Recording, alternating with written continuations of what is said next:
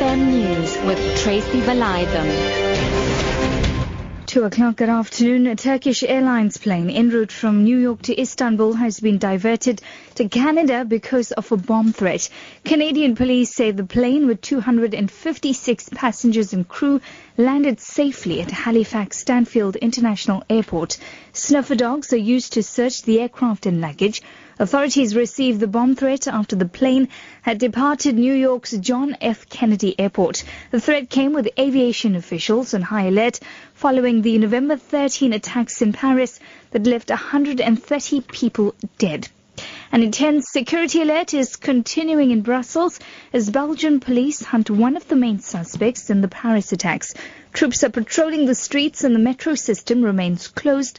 The suspect, Saleh Abdeslam, is thought to be hiding in the Brussels area. People who know him have been speaking to the media. The BBC's Gavin Lee reports. In an interview with ABC News in America, friends of his claim to have spoken to him in a Skype phone call. They say that he's desperate, he's in the area, he's trying to get to Syria, and so-called Islamic State members have been watching him for the past few days, unhappy that he didn't detonate his suicide belt in Paris.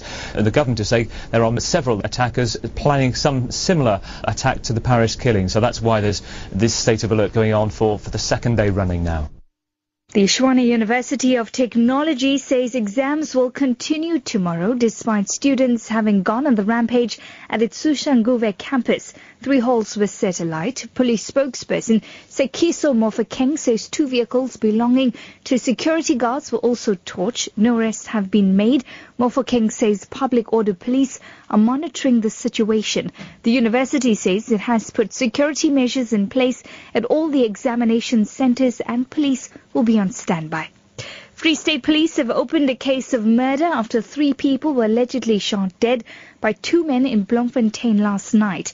It's alleged the 2 gunmen jumped from a taxi and started shooting randomly at a group of people who were sitting at a fruit market in Rocklands. 2 other people were admitted to the Pelanomi Hospital and are in a critical condition. The attackers fled on foot after the shooting. Police spokesperson Pelanomi Kareli says one of the deceased had a gun in his hand. That makes the total 5 people were shot. 3 of the 5 were certified dead at the scene. At the present moment, no one has been arrested yet. We are pleading to community to give us any information or anything that may lead to the arrest of the suspects. A 7th suspect has died in hospital after a shootout with the police that left 6 other suspects killed and 2 critically injured. The incident took place at Seven Oaks in the KwaZulu-Natal Midlands last Friday. This after the suspects robbed a business at Newcastle in northern KwaZulu-Natal and sped off nearly 2 hours before being apprehended by police. A high-speed chase later ensued on the R33 in Seven Oaks, where the suspects exchanged gunfire with the police. Police spokesperson Major Tulani Zwane explains. That makes the total number of suspects who were killed to 7. There's no arrest made at this stage and we're still investigating this matter. A top story this hour, Turkish Airlines plane en route from New York to Istanbul has been diverted to Canada because of a bomb threat. For Lotus FM News, I'm Tracy Valaydham. I'll be back with more news details at 3.